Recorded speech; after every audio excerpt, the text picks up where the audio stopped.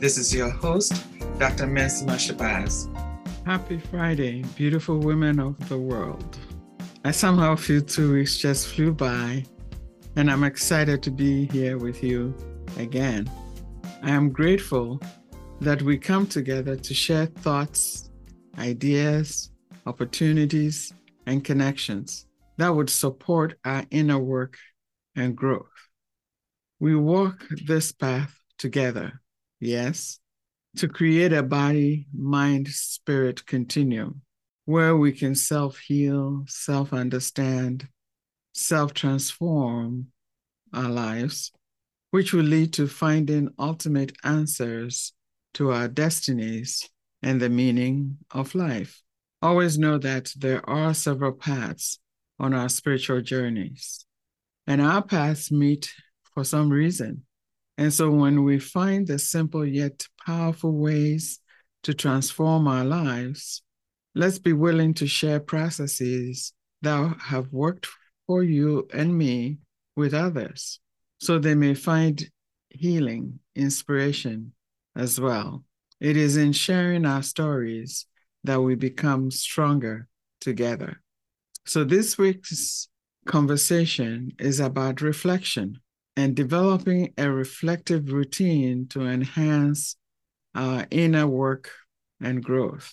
There's an anonymous quote that I want to share with you, and it says that every question takes us on a quest.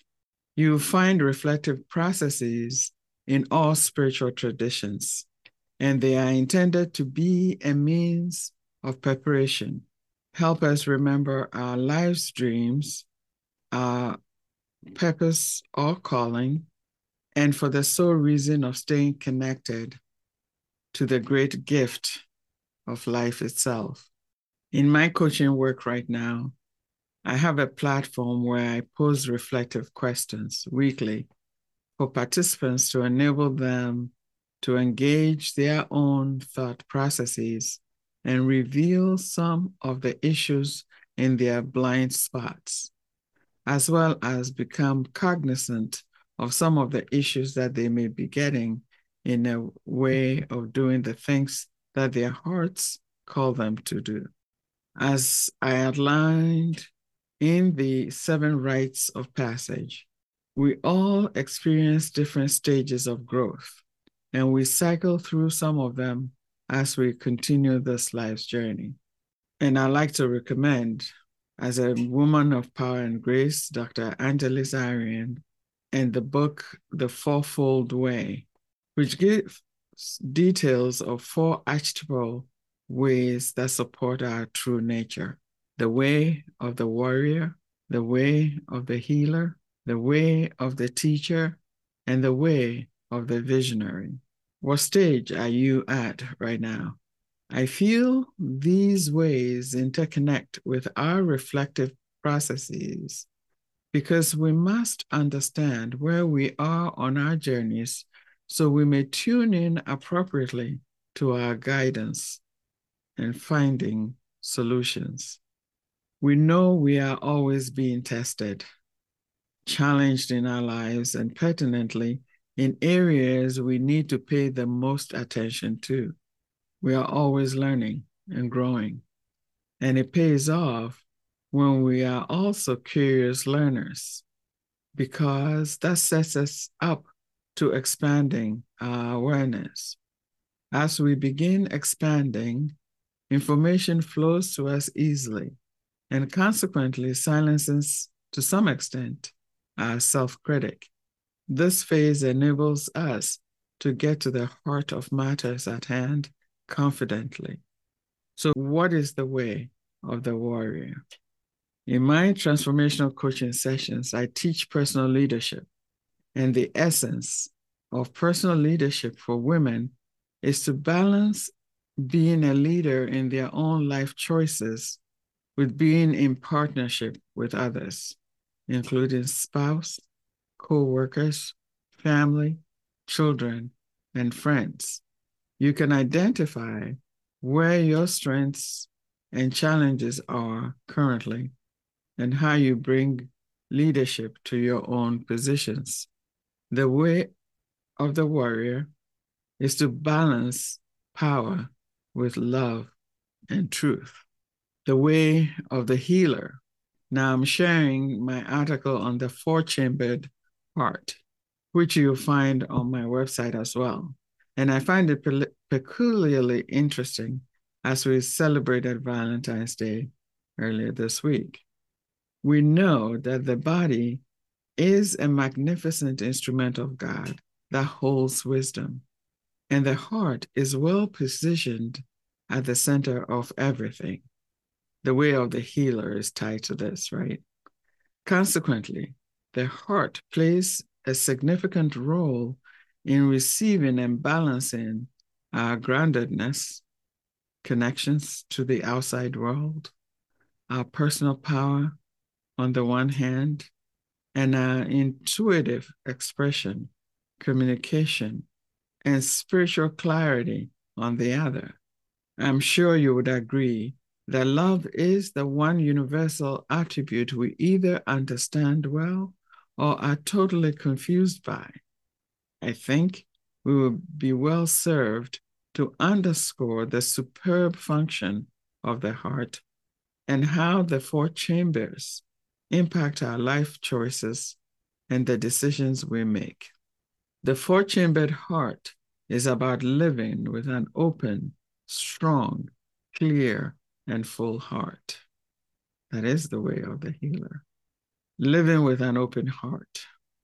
Now, when the heart is open, we present and offer the best parts of who we are and offer that to everyone and everything we do.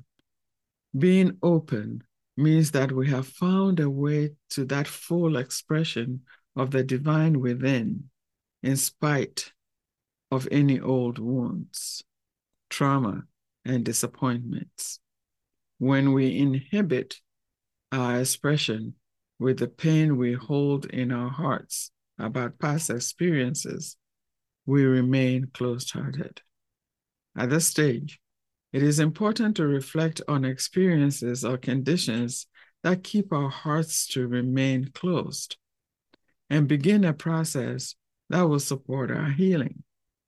Living with a closed heart does not serve anyone, particularly the people with whom we have relationships. Now, what does living with a strong heart mean? This approach to living clearly delineates our personal boundaries. If we courageously communicate these boundaries to concerned parties, our lives will be blissful. Sometimes, for fear of being branded as selfish or not caring enough, we choose to become weak-hearted, and we consciously put others' interests first or above our own. The latter approach denies the opportunity to gain or maintain any peace of heart and mind. What we experience is the energy of bottom feeders. It is also most likely to feel like living in the sunken place when we don't have boundaries. The only option we have is to take a stand that honors us first. Now, living with a clear heart means that we are all intuitively guided, let me put it that way. And deep down in our hearts, we know the truth and answers to all our questions. With increased societal pressures to always keep doing versus simply being, we have often relegated spiritual practice, staying silent, and connecting to source to a distant place. As spiritual beings having a physical experience, connecting to source is as essential as the heartbeat and breathing. When the foundation is strong in this regard, there's not a shadow of doubt in our clarity of purpose. Living with a full heart, the fourth chamber, is the experience of gracefulness, and that is profound. And it is a state that allows us to give to others without hesitation. We understand how abundant we are, so there's no room for half-hearted giving. The expression of gratitude is one of the ways we can experience full-heartedness. When we feel or do things half-heartedly, it is best to remove ourselves from the situation or circumstance. The question to ask is, are we vibrating and living with an open, strong, clear, and full heart? That is the way of the healer. If our answer is no to any of these chambers, then it is important to begin an emotional and spiritual process of becoming authentic and courageous. The space within the heart allows us to give, forgive, and let go of our hurts, and to find ourselves at the places we want to be. And we talked about forgiveness in our last episode. Furthermore, a healthy, open, strong, clear, and full heart allows us to create a sanctuary of peace, joy, abundance, beauty, and love from within.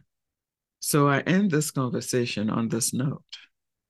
The reflective process is a platform that enhances our growth and helps us to cultivate a mechanism that is fluid and unique to each and every one of us.